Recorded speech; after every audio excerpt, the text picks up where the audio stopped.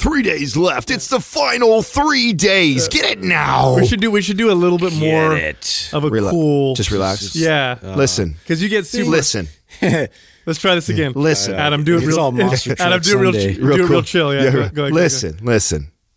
We're listening. Listen. Okay. They're listening. Fuck. We've perked up. Maps Prime is done this Friday, you guys. This is it for the sale. The sale is ending. Price goes up. Oh my goodness. You also won't be able to get a free T-shirt after that. So the free T-shirt. That's the best part, I think. The sale all ends this week. It ends Friday. Friday, $77 instead of, it'll be going up to $97 after Friday. Listen, Maps Prime is the only Maps program designed, or actually the only program designed, period, to help you design what to do before your workout, to prime your body for your workout, make your current workout specifically to you more effective. Doesn't matter what your workout looks like. If you prime it properly. Any program. It does not have to be Maps. It does not have to be Maps. You can be doing any type of program. The idea behind this was that nobody had done this. Nobody had spent the time to help teach people what you should be doing before you go into any workout, and then teach you how to individualize it for you specifically. That's the best part. There's a compass in Prime that helps you read your body so that you can design your own priming sessions and your post-priming sessions. It's, dare I say, revolutionary. Over 80 different videos. I guarantee that you'll have at least 10 to 20 movements you've never even seen before. Yeah, a lot of cool stuff in there. It's on sale. You can find it at mindpumpmedia.com. Watch this. I'm going to turn off Adam's mic. Is that what? Yeah. Does that make it better? A little bit. Make it better? A little bit. Let me turn off Justin's mic. How about that? Yeah, we don't need their mics. All right, we got them off. You know, it's all lonely in here. Yeah. Welcome to a special edition of Mind Pump. Yeah. It's just Sal. Only Sal. Just Sal and Doug. Finally got rid of those two monkeys. I know, they were just such a pain. All right, let's give away some t-shirts. Oh, we got t-shirts to give away. Yeah, we got some winners. Yeah, we got some winners. How many reviews did we get? 16 reviews. It seems to be the standard these days. That's whatever. Hey, listen, if you want to leave a review, you got to go to your podcast icon. You got to search for Mind Pump, even if you're already subscribed. You got to search for Mind Pump. Then you click on the icon. Then you can go and leave a review. And if you leave a review and we like it, you'll get a free t-shirt. Absolutely. And we're giving away 5 of them this week. 5? All right. Who wins? We got Jay Butters, Centaur for Life. That's me. U Weber 18, Jesse's Baby Daddy, and Great Game. You guys all win. How do they get their shirts, Doug? Yeah, send an email to iTunes@mindpumpmedia.com, your shirt size, your shipping address, and we'll get that right out to you. Yeah, maybe I'll bring the other guys back on the show. Maybe. Or maybe not. If you want to pump your body and expand your mind, there's only one place to go. Mind Pump. Mind Pump. With your hosts, Sal DiStefano, Adam Schafer, and Justin Andrews. You guys both watched Star Wars, yeah? Yep. Yes. Good, huh? Hell yeah. Are we going to ruin it for everybody? No. Yeah, spoilers everywhere. I just want to say it was good. Yeah, it was good. It was great. It was fine. It put you back in that theme, the original. It answers all the questions. Yeah. It puts you in that mindset. I find it really fascinating how crappy of a job they did on those what there was 2, right? 2 or was there 3 of the middle ones, right? Stop it. It's the like prequels? Yeah, they're like they were on TV because you know how they run these marathons. Yeah. Yeah, they're going to capitalize now on the Dude, so I was watching it with my son and it was the very first one again. Annie. and Misa's so stupid. I was just like, what the fuck is this? George Lucas, you lost your mind. Don't you wish that you were kind of behind the scenes and all that? And you wanted, I want to know, to slap him. How that all went down. Like, how could you put that out there? Like all the Star Wars. I feel like there's so many fanatics that all you had to do was like, let's put a board up real quick and let's ask all the fucking fanatics the do's and the don'ts on. You know what? That's where he went wrong. He went completely away.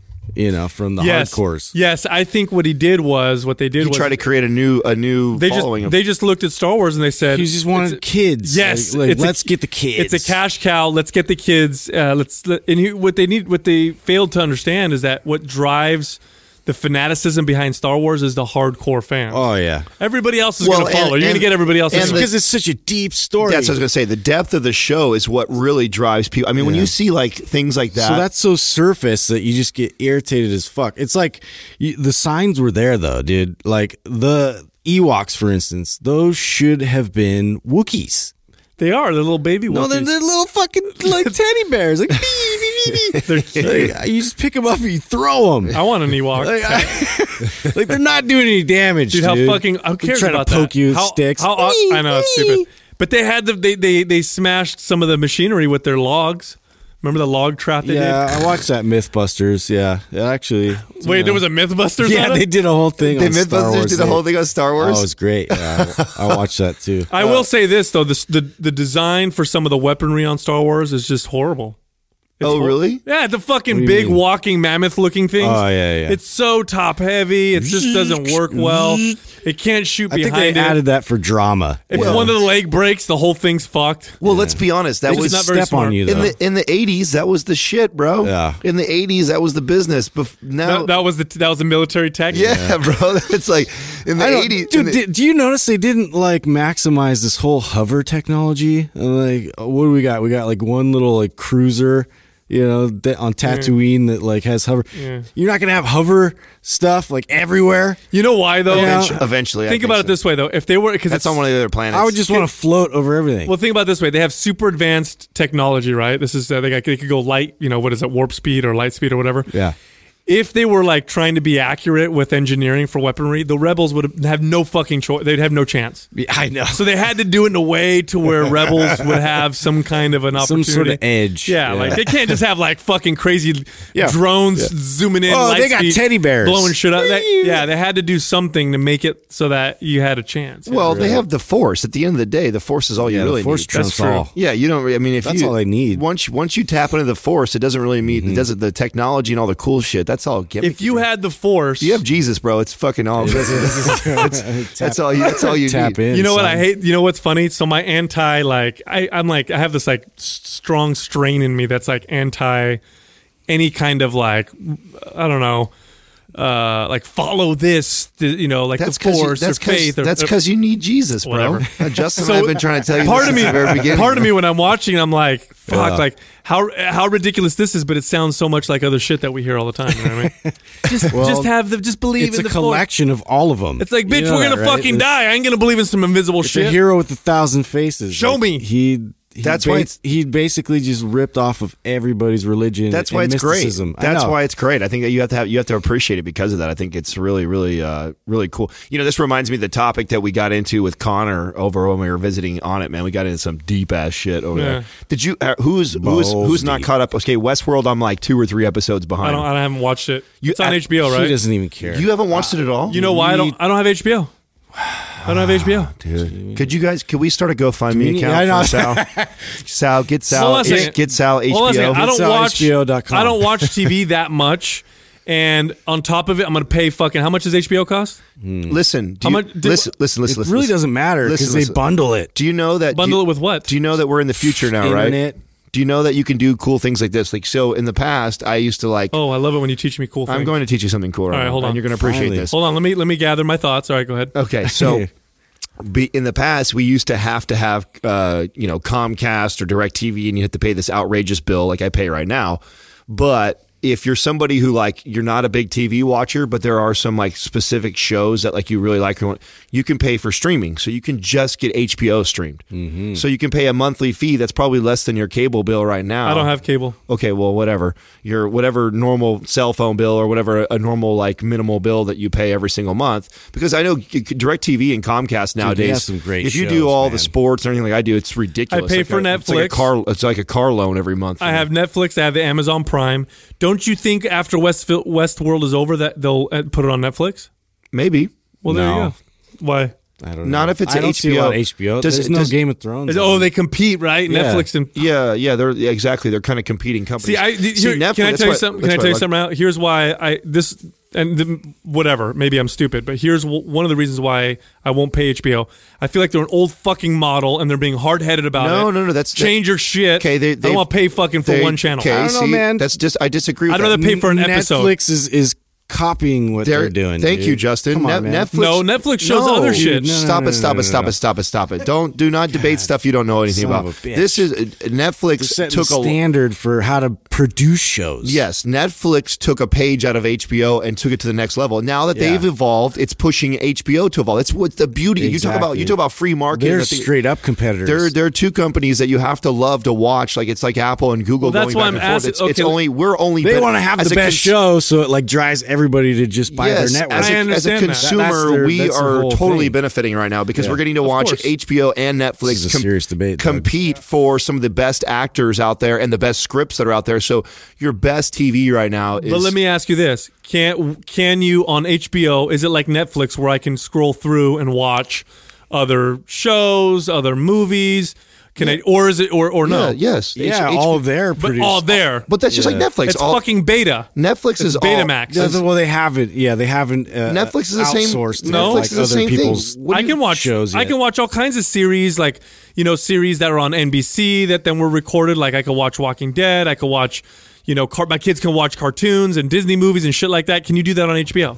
That's They have their own cartoons. Their own family thing. Yeah, their own. Yeah. Yeah, but Netflix is doing the same concept too. Don't think for a minute that that's not what they're trying to. Netflix is trying to make their own. Yes, and then they're doing a good job. Fine, just now, which is fine, but they have the other stuff too. Like I think Netflix model. No, They I see your point with that. You know what I'm saying? Yeah. Yeah, it's a silly point because But, it's what they do is all they're doing is they're buying they're buying them up after they're old, right? So they're getting all these shows after they've already been on NBC and whatever for guys like you that are so far behind, and then you get it. So that's great, but really that's just to draw traffic to Netflix. Netflix is trying to build their own community, just like Apple, just like Google, just like Facebook. It is Apple versus Google. Here's what's Netflix is Google. Here's what's because they're just aggregating everybody else's Here's stuff. what's going to happen. And here's what's going to happen. I'm going to go to HBO and I'm going to pay for the fucking show I want to watch. I'm not going to have to pay for a channel to get all their stupid shows when all I want to do is watch Westworld. I'm going to be able to click and say I want to watch Westworld for $1. Thank you. I believe that's the future of HBO. Yeah. I believe so that. until that happens, HBO can suck it.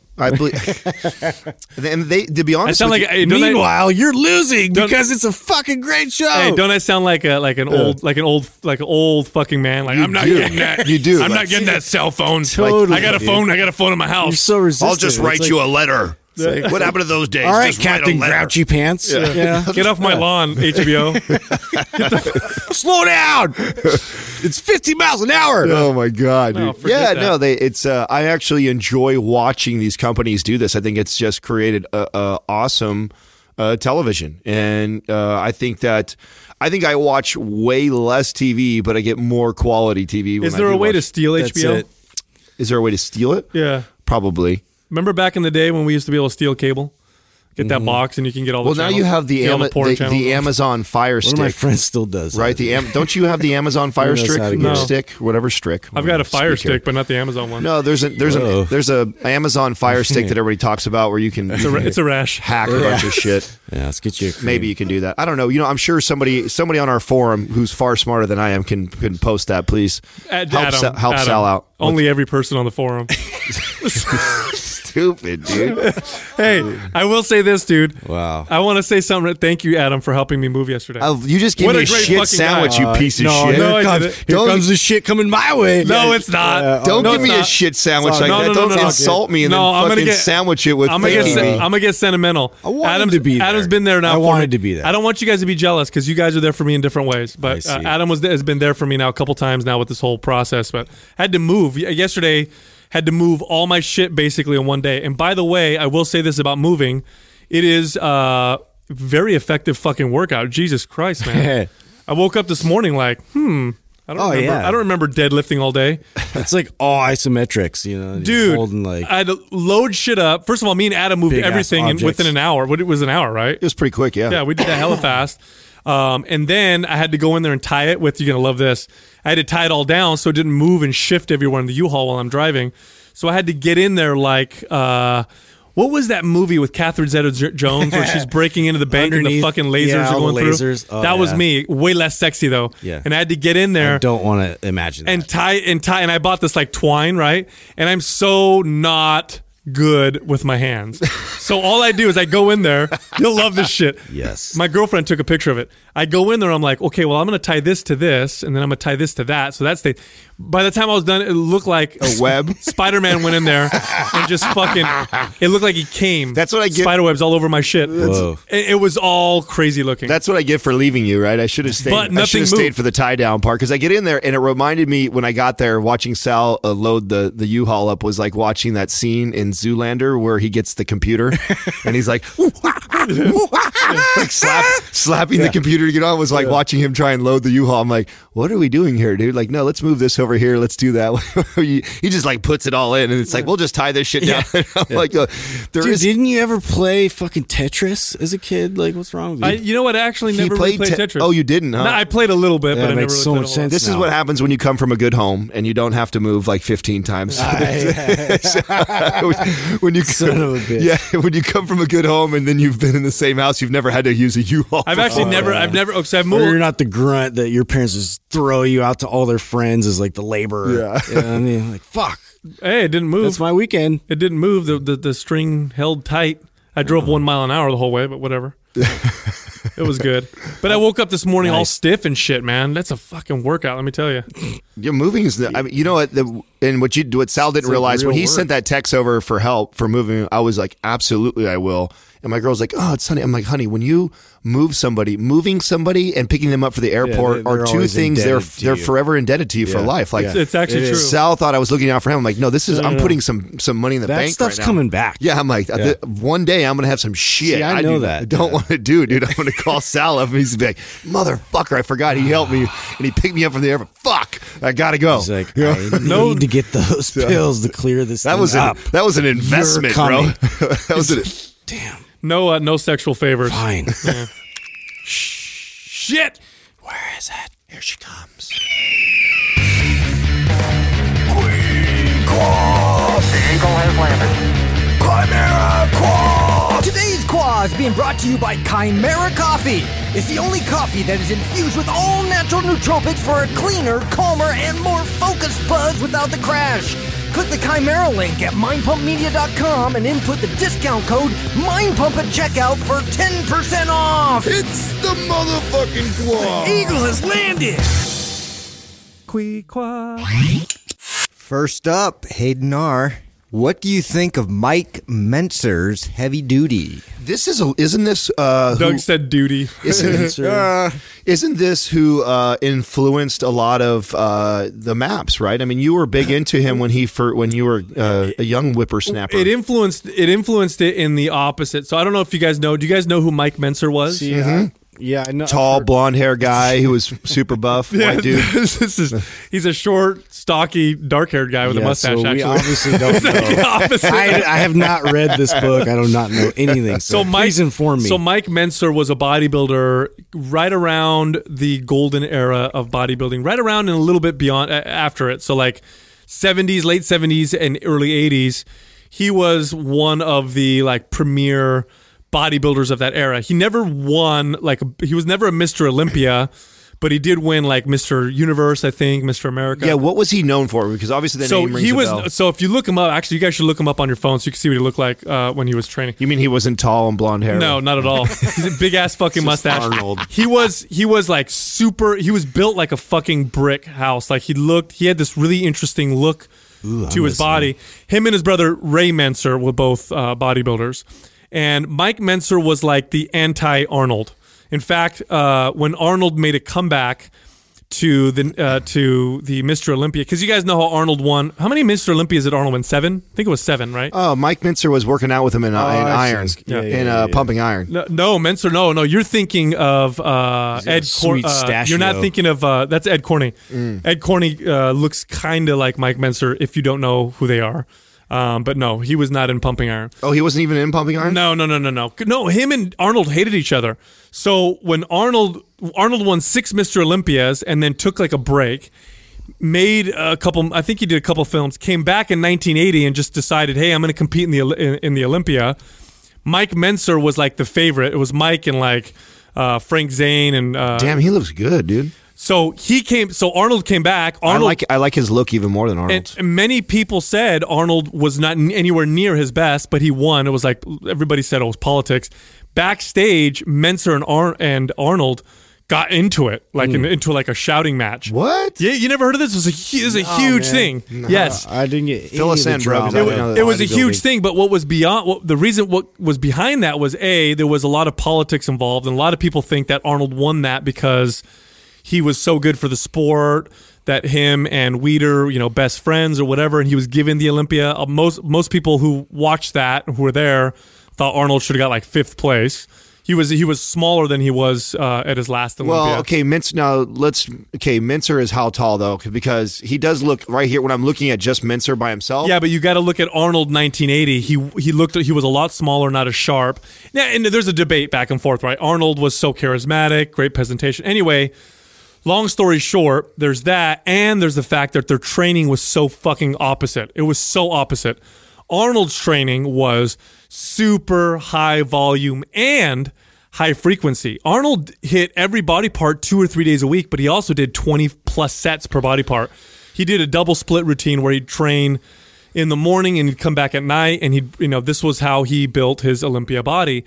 Meltzer was the one that he learned his training through Arthur Jones. Arthur Jones is the inventor of Nautilus equipment. Arthur Jones came up with a theory on training to where all you needed to do was do one super intense max out to failure set and then let your body recover and it would grow. His theory was if you went to failure and sent this signal to build muscle, that all you had to do was send it once, and anything beyond that would be overkill, and then just rest. So here comes Meltzer, whose training is complete opposite. Meltzer would hit his body parts once a week, would do 1 set or 2 sets per body part total, go to absolute failure and beyond. He was an intensity freak. So his workouts were insane intensity. He used a lot of machines, used a lot of Nautilus machines, and he built an incredible physique. So his routine was opposite, right? He was in the gym for 30 minutes, and he was in the gym maybe 4 days a week. Arnold's in there fucking 6 days a week working out for 2+ hours a day, if not more. And so it was like this big debate, and Meltzer would openly talk shit about the high volume style worth of training. So when I was a kid, the original way I started working out was I started lifting weights like they said in the Flex magazine, Muscle and Fitness, body part split, lots of volume. Then I did the Arnold approach with shit tons of volume. Then I was introduced to Mike Mentzer's Heavy Duty, which is a book he wrote. Now, in Heavy Duty, you train the whole body 2 or 3 days a week max, and you did literally 1 set, 1 working set per body part, absolute fucking failure, maybe a little beyond failure, so super intense, and then you left the body alone. So here I am training super high volume, Arnold style, switched to Mike Mentzer's Heavy Duty, and within a matter of a month or 2 months, I gained like 4 pounds of muscle and got hella stronger. So I was sold. Like, this is the fucking way to work out. Yep. Of course, I'm a kid and I don't realize it was just so different. Yeah, it was so different that. Of course. So I stuck to Heavy Duty, and within a matter of 2 months, my body stopped responding completely altogether.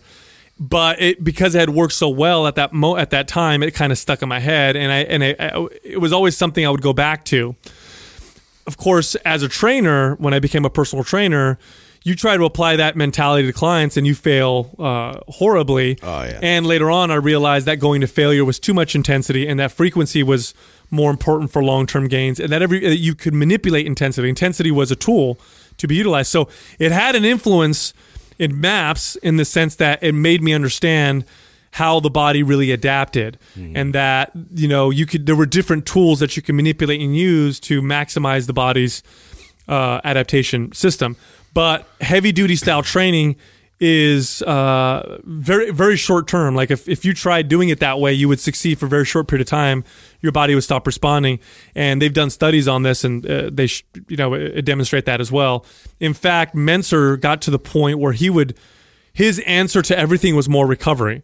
So when he would have clients doing heavy duty, where they would hit their body parts once a week for 1 or 2 sets to absolute, super intense failure, and then when they'd stop responding, his answer was, well, now you wait 10 days between hitting body parts, or now you wait 14 days between hitting body parts.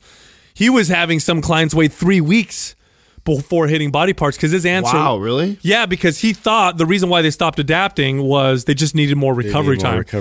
Because he didn't understand that the signal for adaptation could be different than the signal for recovery. And if you're not getting stronger every workout, it just means you need more rest, which obviously we can see the flaw in that, right? Yep. So that's what I think of heavy duty. Heavy duty is it's just one absolutist type training. It heavily influenced lots of pro bodybuilders. Dorian Yates was very heavily influenced by heavy duty. He created his own type of training called Blood and Guts, which is very similar. It was very different than the high volume approach, but very flawed, like the high volume approach. It just seems like all these things, they're so divisive. They find one thing that strikes a chord. They become this entire camp that we're just about this style of training. And you see that how each one of these tribes have formed. This is definitely its own very specific form of training. This is why I get annoyed too when people try and compare MAPS to somebody else's dogma, because I'm just like, no. Like you can't compare our program, and I say that in like air quotes, right? Because there's more to it. Like that's why we phase each one of the programs. That's why we tell everybody that you should go through all the programs, because there's not one that's like for you. Like if you're somebody who has like gone through one of the MAPS and that's all you've done, and you just keep repeating the same MAPS over and over, like don't get caught in that. That's to me, that's no different than somebody who goes through Mike Mintzer's heavy duty program, sees great results, and then that's all they do is Mike Mintzer's heavy duty. Like there's a purpose behind all the different MAPS, and there's benefits and carryover to all of them, and that there's an element to all of them that everybody should include into their routines. Here's how I view MAPS. I view MAPS as this is, first of all, when we put in programmed out workouts, that's how we program out the workouts. That's our suggestion. That's our best suggestion. Ideally, what you should do is go through the MAPS programs 2-3 cycles and then start to learn your body and understand the concepts in MAPS. There you go. That are universal. The concepts in MAPS are universal. The concept of frequency, the concepts of phasing your workouts for different forms of adaptation, the concepts of trigger sessions and mobility sessions and focus sessions, understanding those kinds of things, and then taking those universal concepts and and then you can take that and become more intuitive with your training. Now, don't get me wrong. It takes a long time for someone to get there. If you did our like RGB bundle, which is 9 months of exercise programming, even at the end of 9 months, you're not ready to go into that intuitive style of training. It might take you a couple years, but the goal is to get to that point, but get these concepts, understand them, and begin to apply them to your body, be able to understand how to start to program your own workouts, because at the end of the day, the variances between individuals are so dramatic, can be so dramatic, it can be crazy. It can be quite ridiculous between one person and the next. And that's the one main thing that I think we learned training as many people as we've trained, is that it could be pretty dramatic from one person to the other. Look, there's probably someone that responds fucking great to heavy duty style training, but most people won't all the time. You know what I'm saying? Yeah. So you got to understand that and get those universal concepts understood, and then start to move towards that intuitive style of training is kind of the goal. But when it comes to Mike Mintzer's heavy duty, it's very different from the body part split, very different from the high volume training of the day, which was the 70s and 80s. Mike Mentzer, definitely one of the most influential bodybuilders when it comes to training methodology. One of my favorite guys to read. But aside from that, I would say, experiment with it, but don't get stuck in it. Hey, Mind Pump listeners, this is Doug Agee, producer of Mind Pump. Just want to let you know that right after Christmas, the forum price is going up to $77. It's $67 right now for lifetime access, and we're going to be adding in some very special bonuses coming into the new year. Twice a month, the Mind Pump boys are going to be live on the forum doing at least 1 hour of Q&A. So if you love these Q&A sessions, why not get onto the forum, ask your questions live, and they will answer them in real time. All right, if you're not part of the forum, you'll want to get on there right away, because again, the price is going up right after Christmas. You can get it at mindpumpmedia.com.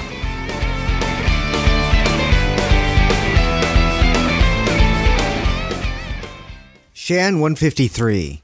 Why is it said that women respond better to frequency than men? Do you know what this reminds me of right away when I hear this? What? It reminds me of the little tagline that you said in the first MAPS Anabolic program, the very first launch you did, where you did the video that you and Doug did, where you talk about MAPS Anabolic is like a low dose. A low dose of anabolics. Yeah, right. It's compared to like a low dose of anabolics, because that's what I think of when I get a question like this, when you're referring to women, how they respond to frequency, is because, you know, if you were to give, and these are obviously just total hypothetical numbers, but let's just say we gave like a small dose of steroids to both a male and a female, who would we see the most significant difference from? I think the answer would be from women. By far. Because they don't have that. And then to give them that, it's just like a percentage, right? So 50 milligrams of testosterone for a female versus 50 milligrams to a male. A guy wouldn't even notice. A guy, it would be very, very minimal, but a woman would be like, holy shit, like it's a major difference, because their body has never felt that much testosterone. So I think when you think of it like that, that's the real science behind the frequency when MAPS was created, that like, that's how important frequency is when you talk about the muscle building signal that we talk about, that you're constantly sending to the body. So for women, it's a significant difference, enough to where it's like, then that's why too, we probably have a huge base of women that are big, you know, MAPS users, is because they, of all people, are like, holy shit, when they use it, it's mind blowing for them. Well, here's the thing, like, so if we take a step back, first of all, it's correct. I'm going to correct this question here. Everybody responds well to, or most people respond really well to frequency of training when it comes to resistance training. Most people, men and women. Now, the reason why women respond better, and studies will show that they do, and what that means is men have a certain response, women just have a larger response. The reason for that is because men have, as Adam was talking about, we have naturally much higher levels of testosterone, which in and of itself is an anabolic signal to build muscle. It's the same reason why, bodybuilders and people on anabolic steroids, they can do okay on a regular body part split where they hit, each body part just once a week, because they always have this anabolic signal to build muscle. Meanwhile, if you're natural, that anabolic signal, which by the way, this has been proven in several studies, that build muscle signal stays elevated for, anywhere between 24 to 72 hours. After that, it starts to drop considerably, even if you're still recovering. So you can still be sore. Your chest or your back can still be sore from your workout, but that anabolic build muscle signal starts to dampen, because recovery and adaptation can be two different things. They're not completely, it's not one thing. So just because I'm recovering doesn't mean I'm still building. If I have high levels of testosterone, I have an additional anabolic signal. So men have more testosterone. That's an important point, because especially with women, like if you're thinking about recovery, just it's not that they're not recovering, because you can have workouts where you're more aerobic, or you're more endurance based, or but the ability for them to recover is like your men are just going to bounce back, because they're going to overcome that ability better with testosterone. Well, see, I got to disagree with you, because some studies actually suggest that women may, in many cases, recover faster than when it comes from a muscle damage point of view from exercise. Oh, I see. Women, they may recover faster, but men adapt quicker. The muscle building adaptation signal is louder in men. Yeah, now I can see that. There are a couple studies, and it suggests it's not like this. They do have kids. It's not proven. They do have children and then recover. They have stronger immune systems than men do. In many cases, they have stronger immune system than we do. But that's just suggestions from some studies. But I think I can say comfortably, men and women probably recover from relative, intensities when it comes to, exercise about the same. It's not the recovery that's the issue. It's that adaptation build muscle signal. And because men have higher levels of testosterone, when we lift weights, our adaptation signal is going to get louder, and it's going to stay louder for longer periods of time than women. So we can get away with less frequency better than women can, but we all respond better to frequency. It's just that women see the biggest fucking boom. Like when I have men switch to MAPS training, they see huge gains. When I have women switch to MAPS training, my God, the gains are ridiculous in proportion. You know what I'm saying? Like we see women on the forum all the time that are like, my squat went from 100 pounds to 175 pounds. That's even if a guy, think about it this way, if a guy squat goes from 300 to 375, he went up 75 pounds, just like the woman's did. But in proportion, 100 to 175 pounds, it's almost 100% increase. And that would be like the guy squat going from 300 to freaking 500 something. You see what I'm saying? Yeah. We see that with women all the time with more frequency of training. It's just because their anabolic signal is much more of it's dependent on the workout than it is on hormonal signal. That's all. So yeah, because they naturally don't have. That's why I gave the analogy of the 50 milligrams. Obviously, they were total arbitrary numbers, but I mean the idea, the concept, right, to get that across that just working out in general is that signal and that increase of testosterone, that is such a dramatic percentage. Like if you go by a percentage for a female in comparison to a male, that's the reason why women feel that so much in comparison to guys.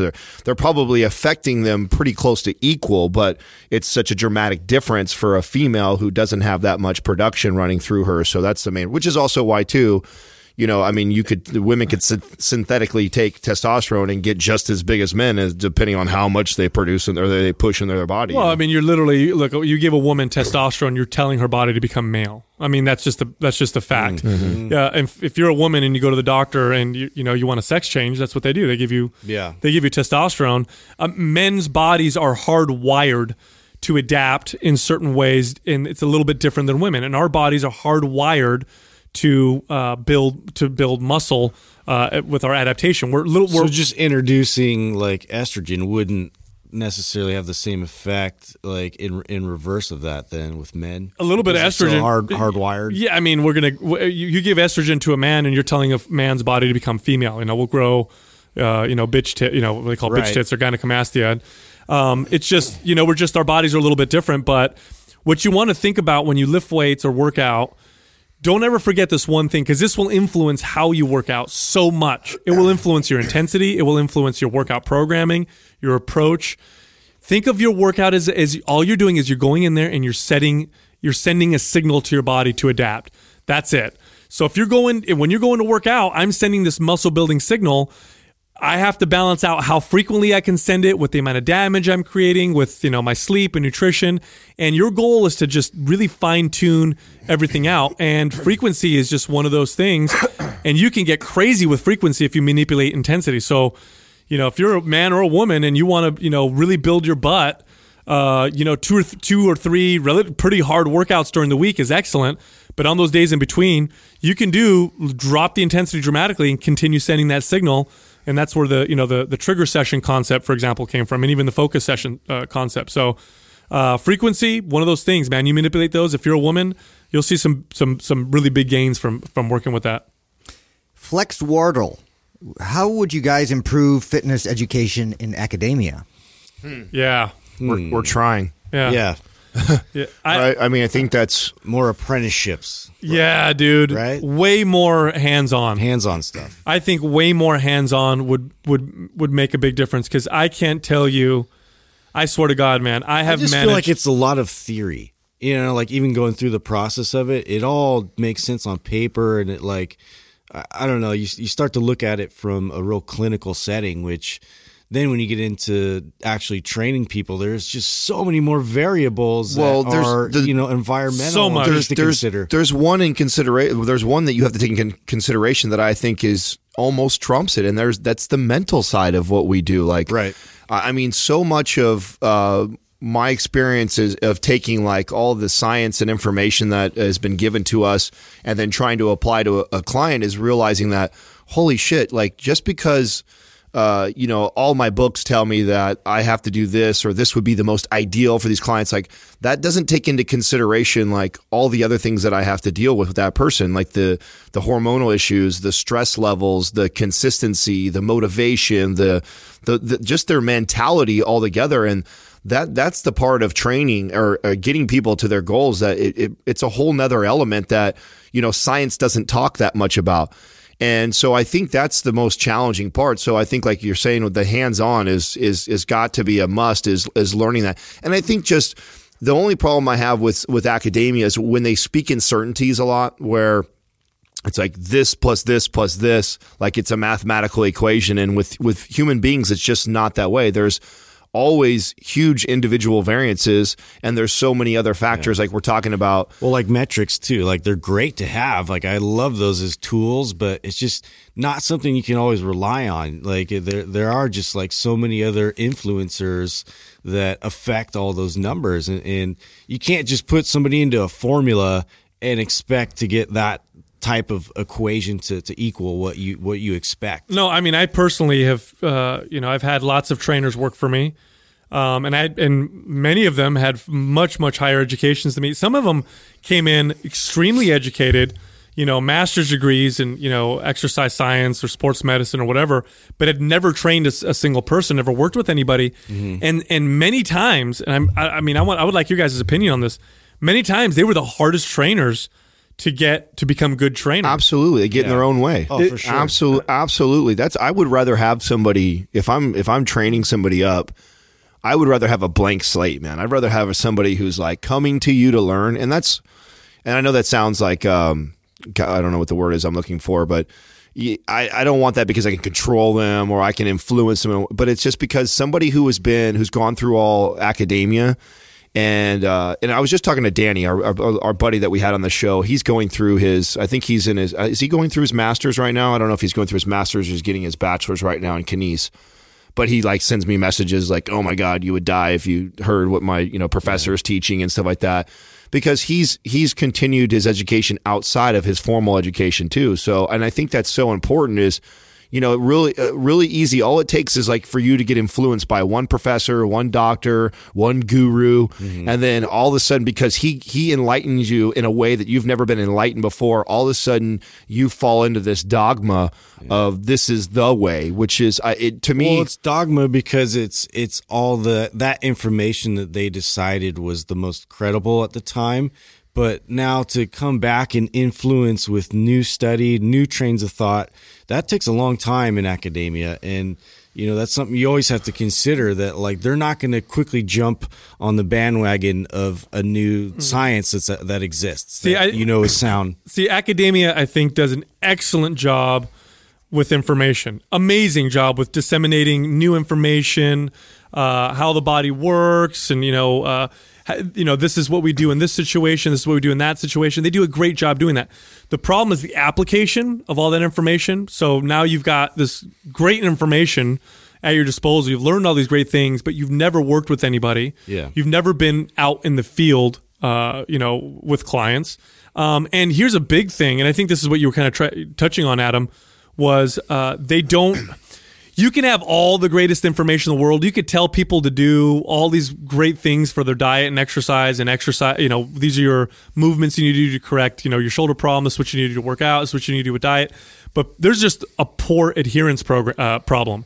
Like yes. You could tell them all these great things. That doesn't mean they're going to fucking do it. A trainer is really good at what they do because they've worked with people and we understand how to get people to do these things.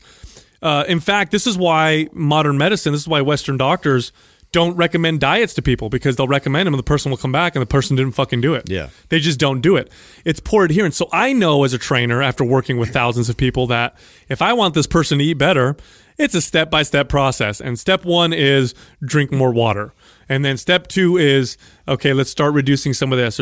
Whereas someone's going to come in with all this information, all this education, they may just say, okay, cut all this out. This is how you can eat. This is what and the person's not going to fucking do it. Yeah. And you're going to get nowhere with that. That's true. And so I think the way I would improve academia is make that, eliminate some of their in-class setting, training where you're sitting down and memorizing shit. Mm-hmm. Eliminate some of that shit and spend a year in the field. Like, go spend a year following trainers or working with trainers, working with physical therapists. And have like really good notes and just take the whole process in as a class. Learn how to work with people. You can refer to it and see where you had issues and things that you need to highlight and improve, and that could be its own little curriculum. Well, just imagine if you could ask like a trainer, if that was, like you said, a year of your education of getting your degree was, following around like these trainers that are 5-10 year veterans, right, that have 100+ clients they've had or are currently training, right, and you could ask them questions like,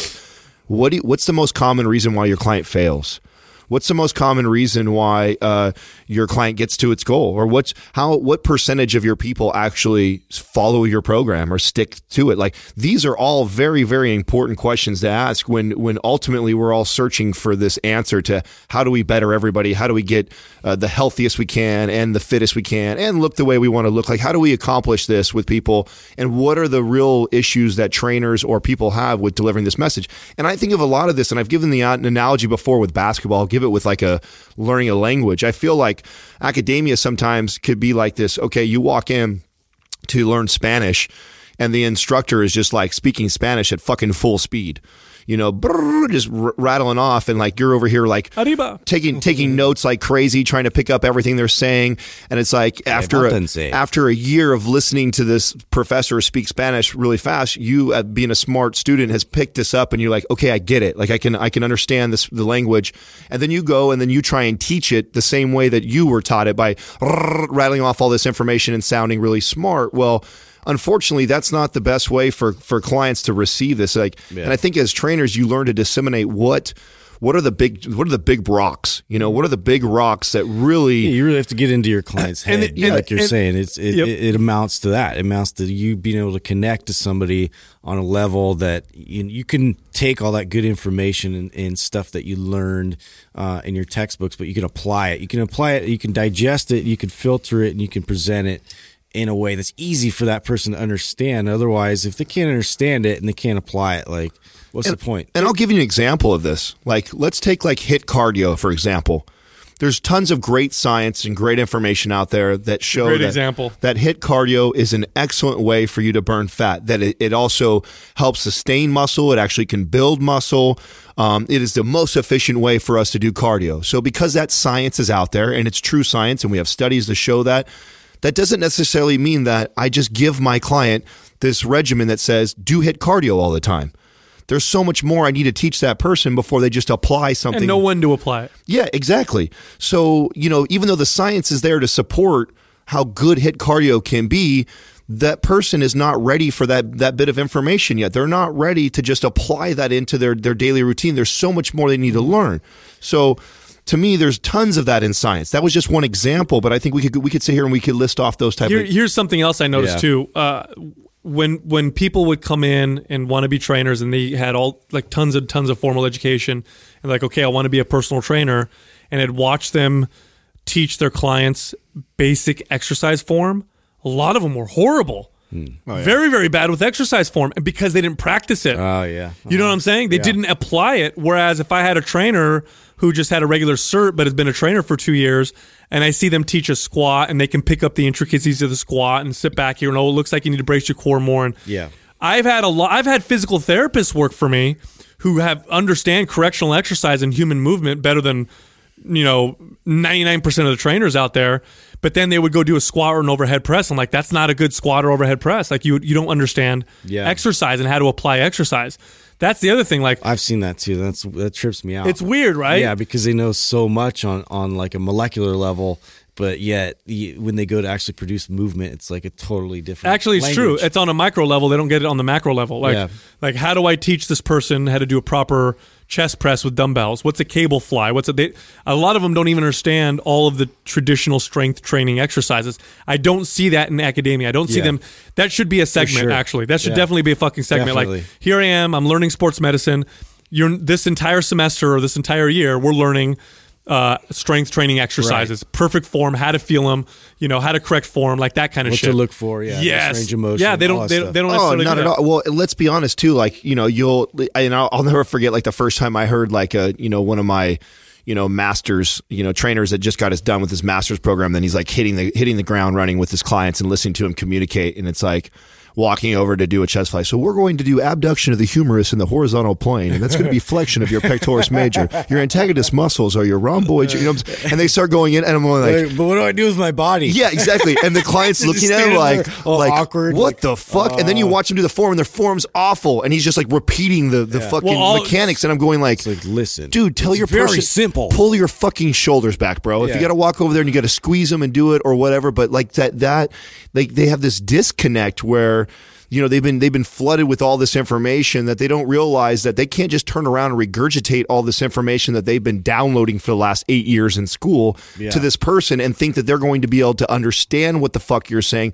or be able to connect those dots of what you're trying to explain. And then it'll get really frustrating for them too. So, they're not going to be effective at their job when they're frustrated with the piece there in between. They can't even communicate to get across to their client. I see it all the time. I'm gonna take one step further. You said you would challenge them by doing 1 year of in field work. Just practical application. How about another year? I'll put you on another year of fucking communication, because you want to know something. When you're trying to talk to somebody about something as emotional as their weight that they have been carrying around for the last 5 years, and you rub them the wrong way, you know how fast a wall goes up, and anything that you fucking say after that is just getting deflected, or they're not going to absorb any of that. So how about that? How about just learning how to communicate to a person who you're discussing something that they have emotional issues and stuff going on that's extremely deep rooted. Very true. How can you could have all the answers, and this is what I find wrong with even some doctors. You can be extremely brilliant, but you can't communicate that to this person across from you. All you do is end up rubbing them the wrong way or detouring them. Not connecting. You're just not connecting. You're dealing with an emotional issue with clinical logical presentation. When I'm sitting here in a clinical logical situation where I'm like, okay, well, we need to reduce your calories by for everything. it doesn't work. It's an emotional situation you're dealing with 90% of the time when you have a person who wants to hire you. 100%. Our strength, Shelton. How important is the negative on Romanian deadlift? I see people drop the weight. So this is a good question. So here's what you want to understand about the negative portion of a repetition and the positive. One is the eccentric and one is the concentric contraction. So putting a weight down is the negative and lifting the weight up is the positive. Mm-hmm. When you look at muscle fibers, and the prevailing theory is to how muscle fibers contract and shrink a muscle, shorten it or lengthen it. It's the sliding filament theory is what they call it. But imagine it's almost like Velcro. Imagine muscle fibers running alongside each other and hooking each other at their contact points. And when you squeeze, those hooks are the anchors that shrink the muscle. As you lower a weight, you have to unhook and hook those muscles, and many of those, unhook and hook some of those hooks, and many of those end up tearing off in the negative portion of the rep, which is why the negative portion of the rep creates more muscle damage than the positive. It also, however, is responsible for a lot of the muscle growth that you get with muscles. But it is a delicate balance. It will give you more damage and more muscle growth, but if you go nuts with negatives, you'll overtrain in a hurry. Well, I think it's a 3-to-1 or a 4-to-1 ratio on how much we can actually load on the eccentric versus concentric. You can lower a lot more weight than you can lift. Yeah. And it is a contraction. It's still considered a muscle contraction.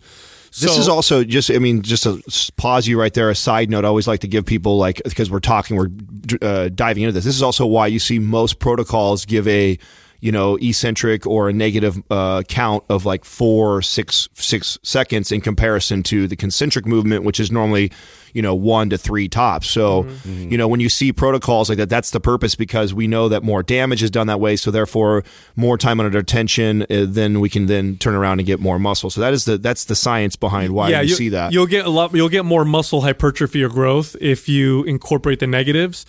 If you just incorporate positives, like Olympic lifters doing a lot of lifts, right?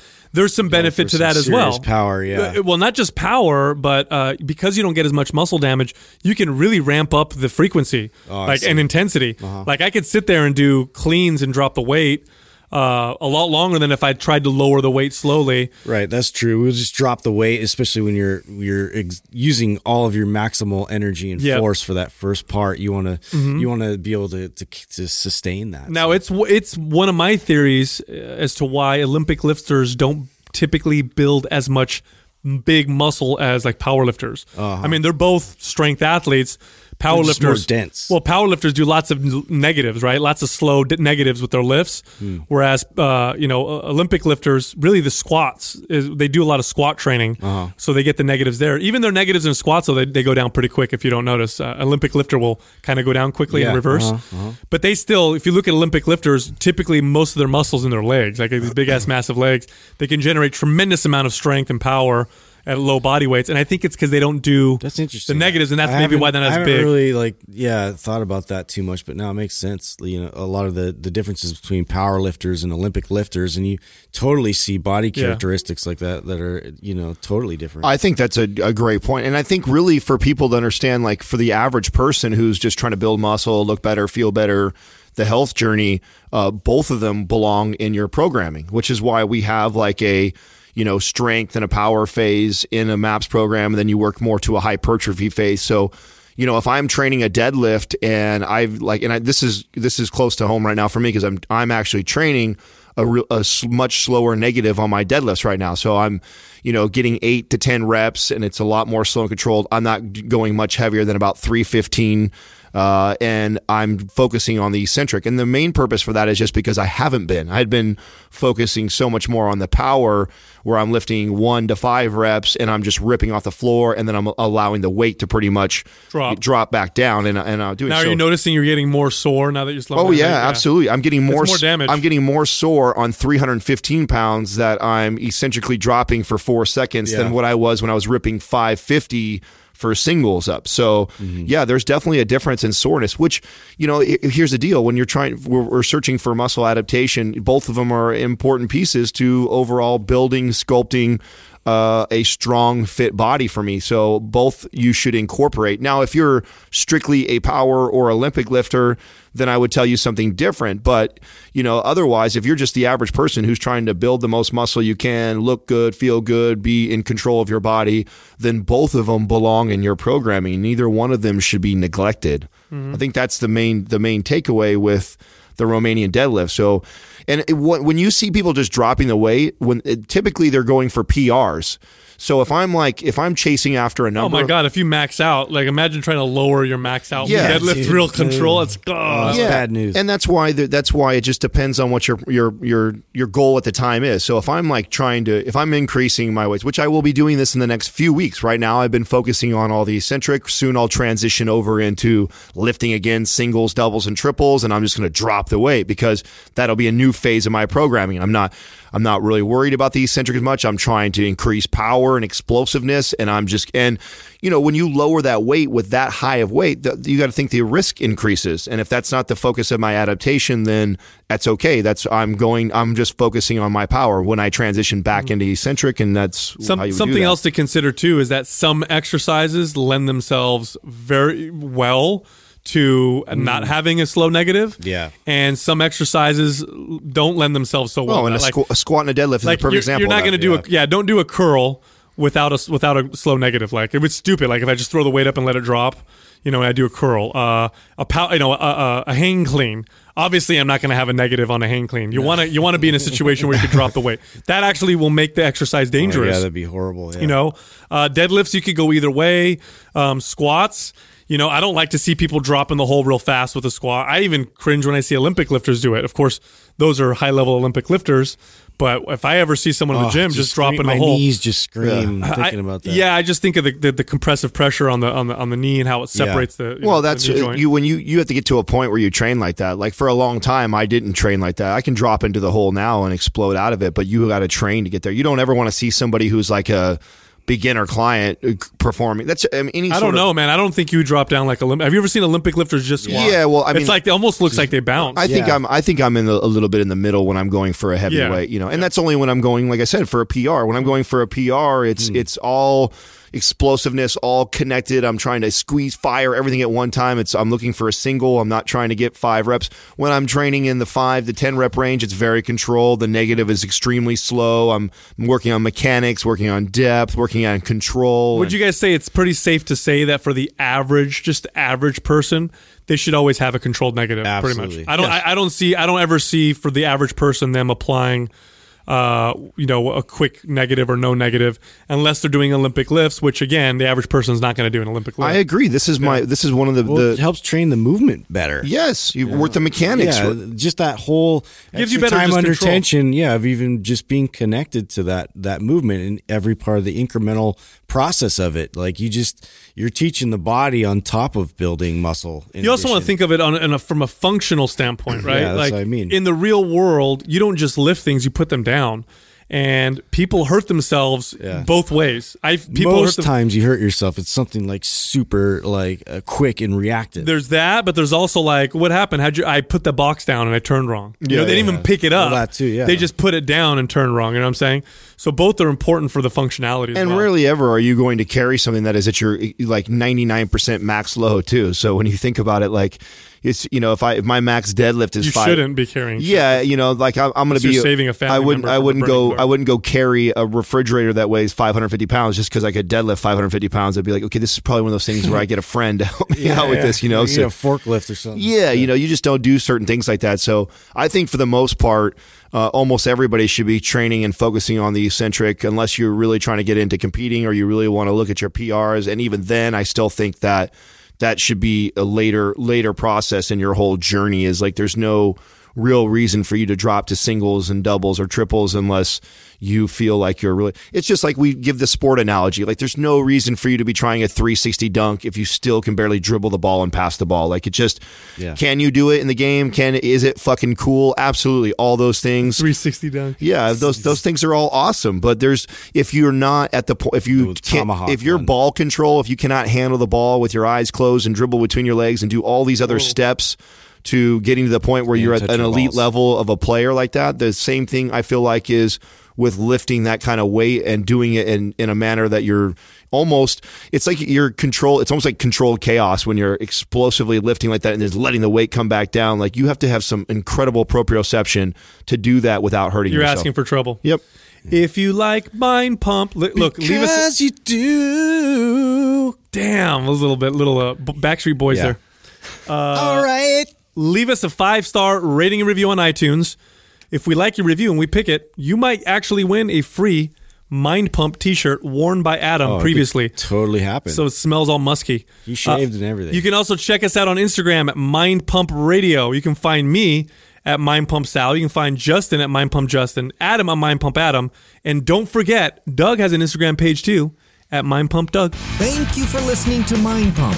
If your goal is to build and shape your body, dramatically improve your health and energy, and maximize your overall performance, check out our discounted RGB Super Bundle at mindpumpmedia.com. The RGB Super Bundle includes MAPS Anabolic, MAPS Performance, and MAPS Aesthetic.